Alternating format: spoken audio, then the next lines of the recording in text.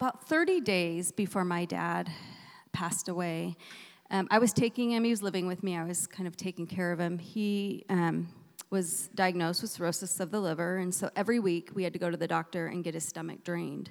So this was one of those routine visits, and as soon as the doctor saw him, the doctor decided that he didn't look well enough to go back home and that he needed to be hospitalized. And so they took him from there right to the hospital, and it wasn't that it was an emergency situation, it was just a matter of needing more care. My dad had spent about 30 days in that hospital. I visited every day, for the most part. I was his only child, and so that was something that was important for me to make sure that I did. During that time, Jeff, my husband now, Jeff and I were, I would say, like, trying to build maybe something a little different than friendship. We were just on the verge of that.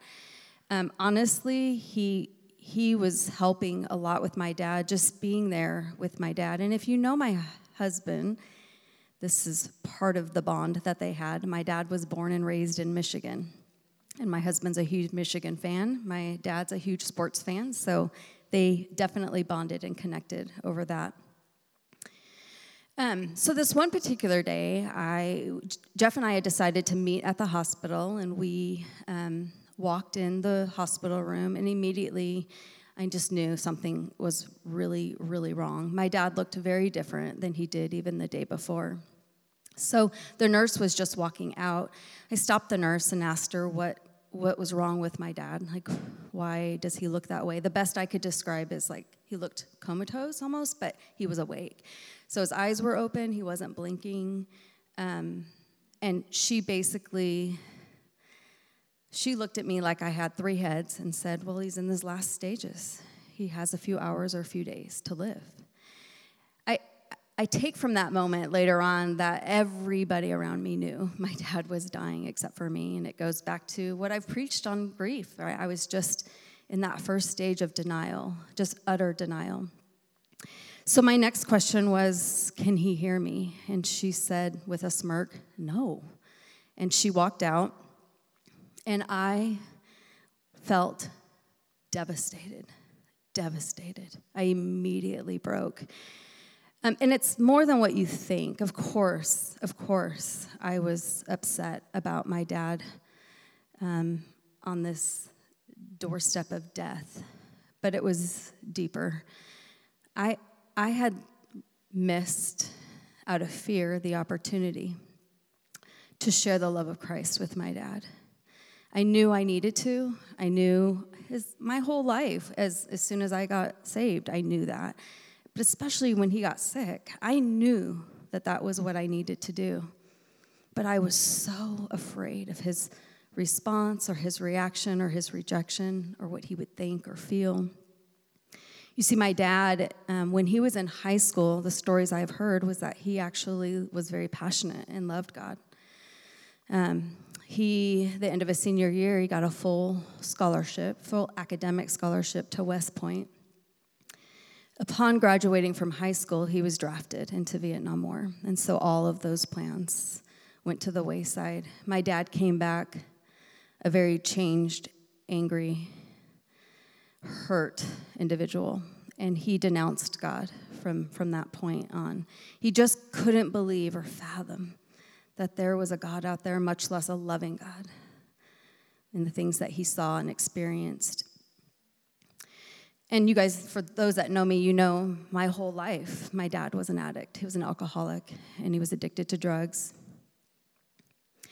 And so hearing this, seeing this in front of me, devastation is the best word I can give you, because I lost my opportunity to actually spend the rest of my life knowing that not only that my dad was saved, but that where he was in eternity. I've entitled my talk today, A God Who Hears. My teaching is about Hagar and Ishmael, the wilderness and God. But first, I want to give some backstory. I'm sure most of you know the backstory, but it's just good to refresh before we get to the actual story of Hagar. It starts around Genesis 16. So Sarah's in her mid-70s, her husband Abraham in his mid-80s, and Sarah at this point is unable to conceive a child, which we know in that time was very, very important. Abraham was a wealthy man, and so they longed to have not only offspring, but to be able to give their inheritance or pass down their inheritance. Abraham was actually worried. He said to God, I'm going to have to give it to one of my slaves. And so they're promised from God this child, this offspring. But being Sarah and being a woman, I can say that because Pastor Chris couldn't say that, but I can say it because I'm a woman. She wanted control, right? She took matters into her own hands. And so this is definitely me paraphrasing. There's a lot of points here I'm not able to really dig into because of time. But after years of this promise not coming to fruition, she goes to her husband and she says, I have a really good idea. I think this is what God meant. You sleep with my Egyptian maidservant, she'll get pregnant, and then we'll have our offspring in our family. And so Abraham decides that that's just a grand old idea. And so he lays down with Hagar, and what Sarah says happens. She gets pregnant, and they have a son, and they call him Ishmael, which means a God who hears. So with that being said, it kind of reminds me of, I think that this is kind of like the first family, one of the first families or stories that's recorded that we can look at this and go, this is what a blended family looks like. And me being in a blended family, from and in a blended family, I can relate. And it's no easier now than it was back then, to be honest. And so they definitely have their struggles. Sarah, years later, actually does get pregnant, right? So she's about 90, and she gives birth to Isaac. And it says in Scripture about after the time that Isaac weans from her, which would be probably in that culture about 3 years old. So at this point, Ishmael's about 12. Sarah gets really, really embittered towards Hagar and towards Ishmael. And the truth is that Sarah had kind of felt this way from the beginning. It says in Scripture, as soon as Hagar got pregnant, Sarah started to feel these feelings. We can understand that, but this was her plan. She's the one that, said that this would be what God would want. So after Isaac weans from her, she goes to her husband and says, I'm sick of my maidservant. You need to send her and her son away. And Abraham says, it's your maidservant. You deal with it. But that's not good enough for her, so she decides to continue to kind of press on her husband. So the next morning, Abraham is somewhat distressed about this because it is his son. And I'm going to actually pick up from there, and I'm going to read the actual passage that I'm going to teach from today. So this is Genesis 21. I'm going to start in verse 14. So it says, early the next morning, Abraham took some food and a skin of water and gave them to Hagar. He set them on her shoulders and then sent her off with the boy. She went on her way and wandered in the desert of Beersheba. When the water in the skin was gone, she put the boy under one of the bushes. Then she went off, sat down about a bowshot away, for she thought, I cannot watch the boy die. And as she sat there, she began to sob. God heard the boy crying, and the angel of God called to Hagar from heaven and said to her, what is the matter, Hagar? Do not be afraid. God has heard the boy crying as he lies there. Lift the boy up and take him by the hand, for I will make him into a great nation. Then God opened her eyes. She saw a well of water. So she went and filled the skin with water and gave the boy a drink. Now, I wonder about just Hagar's emotions and thoughts and feelings about this situation. I mean, as we know, she had to have known. She lived there. Abraham and Sarah were considered to be the patriarch and matriarch of our faith. They were righteous believers of God. These godly people with faith and love, just cut them off and send them out into the wilderness. And it's not even like they're sending them away to something else. Just cut off and send out. And the reason I bring this up is because I want us to understand most likely the mental state first of Hagar before we understand or read, talk more about the physical state, like the wilderness. She must have been pretty distraught, having to shoulder this responsibility all by herself. It's interesting, though. We're going to now kind of narrow in more on Hagar and Ishmael, the wilderness, and God, less on Sarah and Abraham. But it is interesting. In scriptures, in passages before this, Hagar does have an encounter with God. In another situation, an encounter with Sarah, where Sarah is mean to her. And basically, after her encounter with God through this, she felt seen. So Hagar was already a woman that felt seen by God. But I think that it's important as we review this scripture and this passage that we not only serve a God who sees us, but we also serve a God who hears us. Now, up until this point, we see Hagar literally shouldering the responsibility and burden of her son's needs as she's cast out. And while in the wilderness, Hagar is facing the most unimaginable crisis that anyone could face, right? Watching her son die. And in spite of these hard times that Hagar and Ishmael were experiencing while wandering in the wilderness, we don't really see either of them call out to God. Not until the actual literal threat of death occurs. So when they both cry out in their own way, the angel of the Lord does what? He shows up immediately. He reassures and comforts this very scared, this very distressed mother. But then the most fascinating thing happens.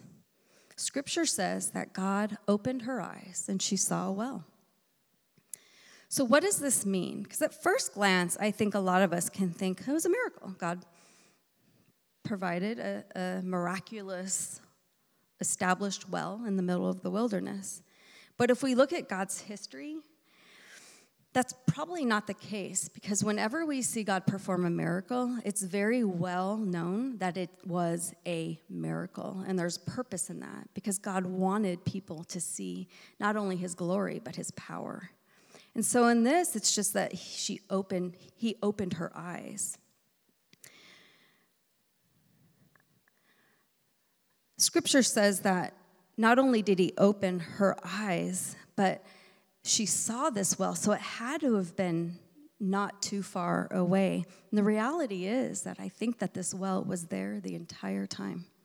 The entire time that she believes she and her child are facing death. So how can that be? I think Hagar missed the provision of God because she was so focused on her fear, on her pain, and on her circumstance. Being thirsty, our need for water, is a sign for our need that is greater than ourselves. It's beyond ourselves. It's a need we can't meet unless it's provided for us. Her thirst, Ishmael's thirst, and need for something physical actually made them more aware of their need for God. But it did something even more important in that moment. Their physical need actually opened them up to the power and the authority of God. You see, when they surrendered their needs and their fears, God answered and showed them something that had actually been there the whole time. Sometimes without the feeling of desperation like we see here with Hagar, sometimes if we don't have the presence of our needs not always getting met and feeling that desperation, we can just continue to wander in our wilderness, whatever that looks like, right? We can continue to wander in our own power, in our own limits, and miss really what God has in store for us. So as I was preparing for this, I wanted to look up in the dictionary the word wilderness and just kind of see, like, what does the dictionary say, because I assumed, and it's mostly all a physical place. But it is interesting that the words used, although describing something very physical, if we look at it through an emotional lens, we can see that it can also be so emotional. Let's look at it. It says a neglected or abandoned area. Neglected or abandoned. That's definitely a wilderness. A position of disfavor. So feeling pushed out or set aside or unworthy can definitely feel like a wilderness. An empty or pathless area of region. Empty and pathless. Absolutely not walking in the path that God has for us can absolutely be a wilderness. And think about it. Hagar's wilderness started when she was rejected and pushed out by Sarah and Abraham, not when she was wandering.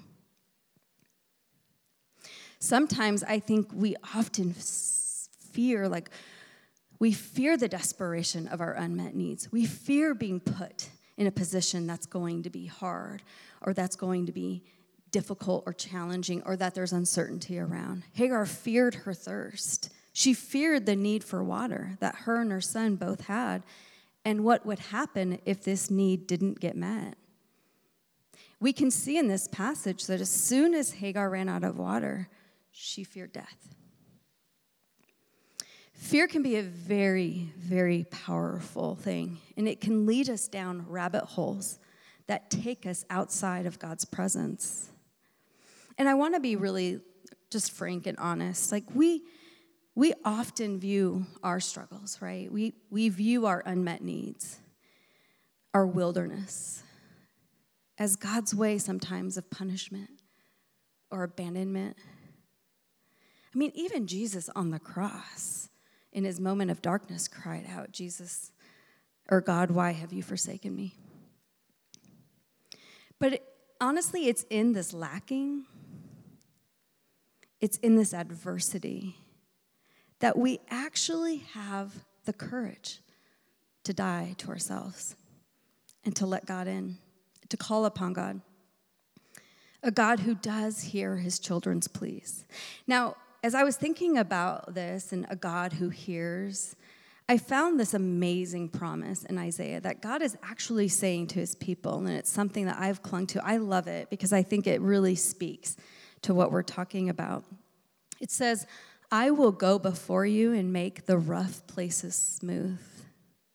I will shatter the doors of bronze and cut through their iron bars. I will give you the treasures of darkness and hidden wealth of secret places, so that you may know it is I, the Lord, the God of Israel, who calls you by your name. I mean, if this passage doesn't speak directly into Hagar's situation, I don't know what does. So what can we learn from this passage or this story of Hagar, Ishmael, the wilderness, and God? First,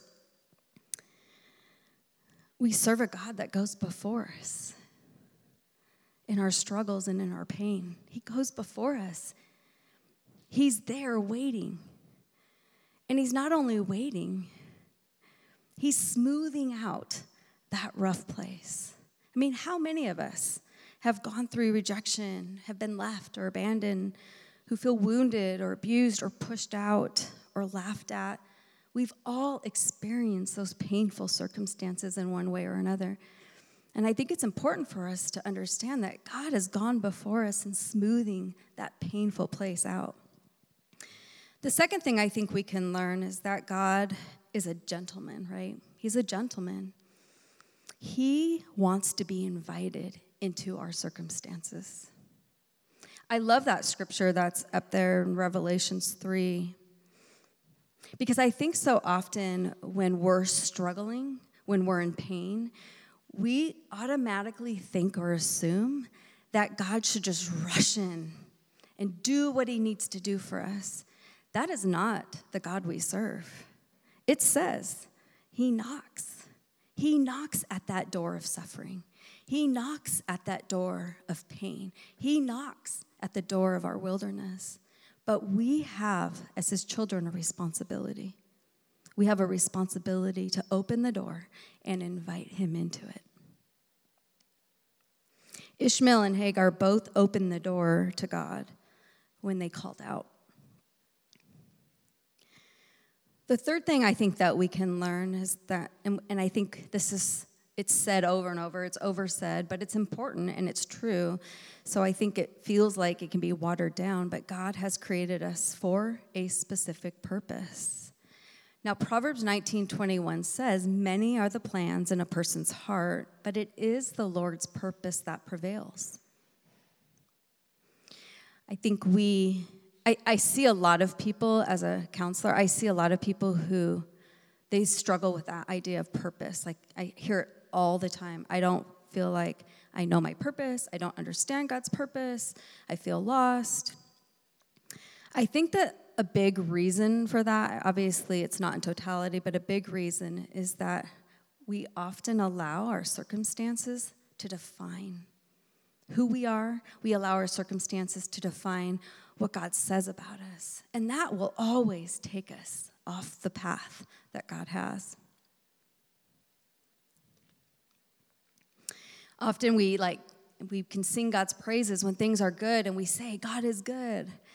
But then when things are hard or challenging or painful, or even that uncertainty that I think most of us are so afraid of, we question what God is doing. We question his authority. We question his goodness. And it's easy to do, but it doesn't mean it's true. You see, Hagar didn't know the end of her story. She didn't know how her story would end. We don't know how our story ends.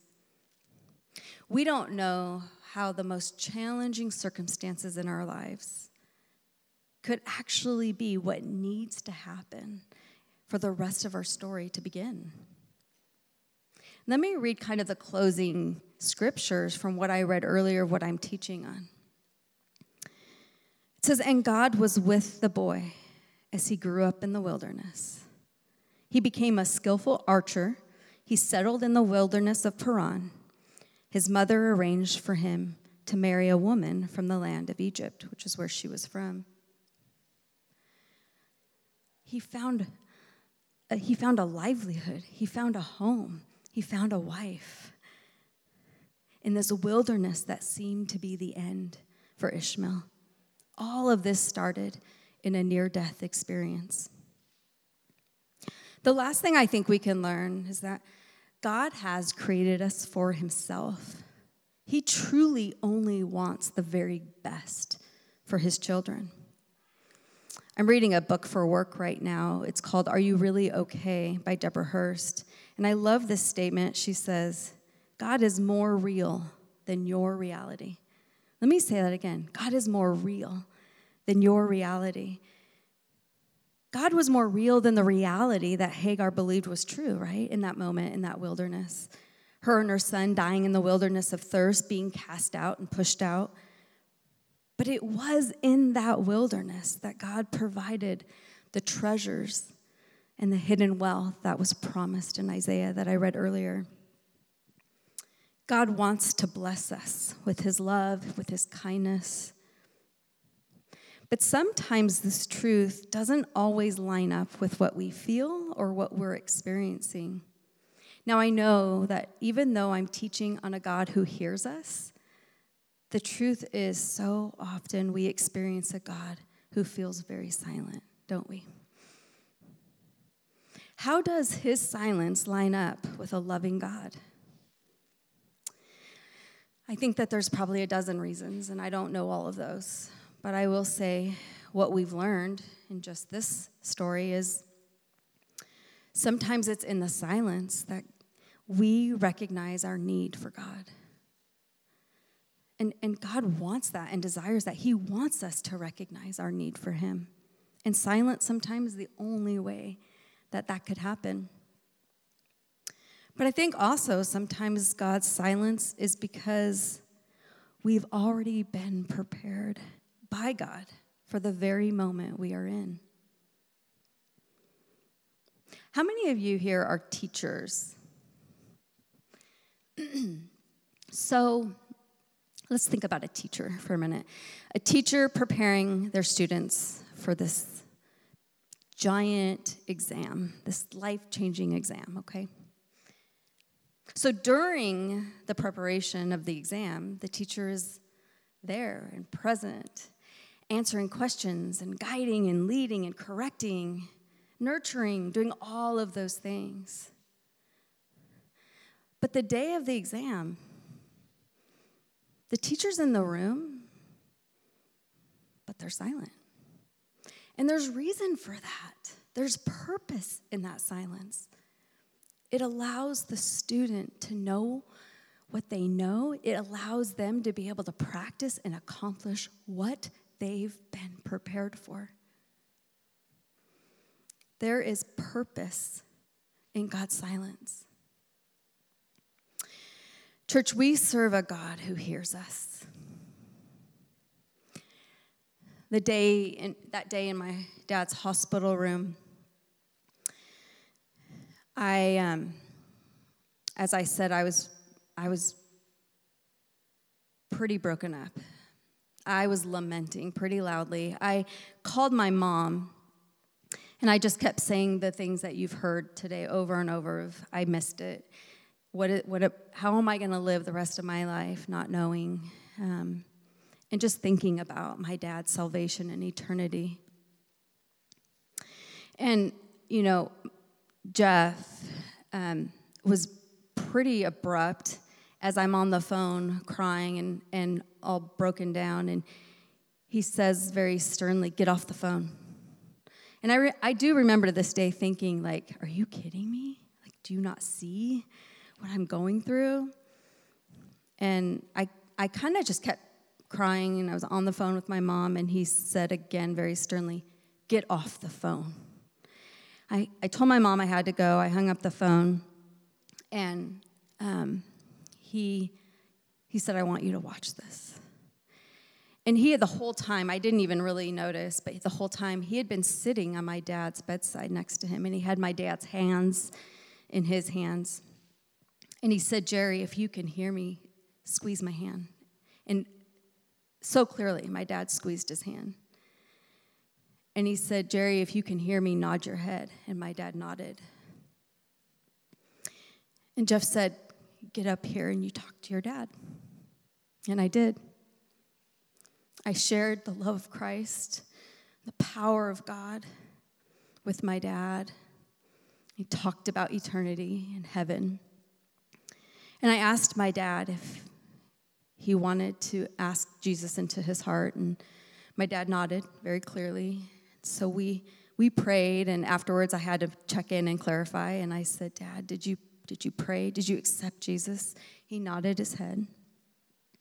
I asked him if he was afraid, and he nodded his head. And I reassured him as best I could that there was now nothing to be afraid of. And then Jeff had taken a few steps away to give us some time and space, and you could tell we couldn't understand him, but he was making noises and moving his head. And so Jeff kind of assumed he was trying to talk to him, and he was. And so Jeff got into his line of sight, and my dad just kept saying something over and over and over. And finally Jeff said, I'll take care of your daughter. And my dad was gone. And he wasn't dead, but he was right back into that state where he just was no longer there. His eyes were open, but he was no longer there, and he passed the next day. Like Hagar, I almost completely missed what God was trying to do or was going to do in that moment. But also like Hagar, God heard my cries. I want to close with this quote that I'm reading this other book, Encountering the God of Love. And I think it's just so powerful, but I also think that it's so meaningful to what I've talked about today. It's by Stephanie Matthews. She says, "Sometimes God intervenes with miraculous power. Other times God simply comes alongside, sees, and hears." Let me close in prayer. Well, dear Heavenly Father, Lord, we come before you, and we want to thank you, not only for your presence here, but for your goodness, Lord, for your word that at times when you feel distant or silent, we can cling to the promises that you've given to us, that you've provided to us for some of these reasons. We're thankful for the power that you have in our life, that there is nothing that can box you in, God. We're grateful that knowing you and loving you and believing in you always and also empowers us as your children. And so I just pray over this talk. I pray that it would be what it needs to be for those that are listening. We pray, God, your power and your healing over painful circumstances. We love you, we praise you, and we give you these things. In Jesus' name we pray. Amen. And you are dismissed. Thank you.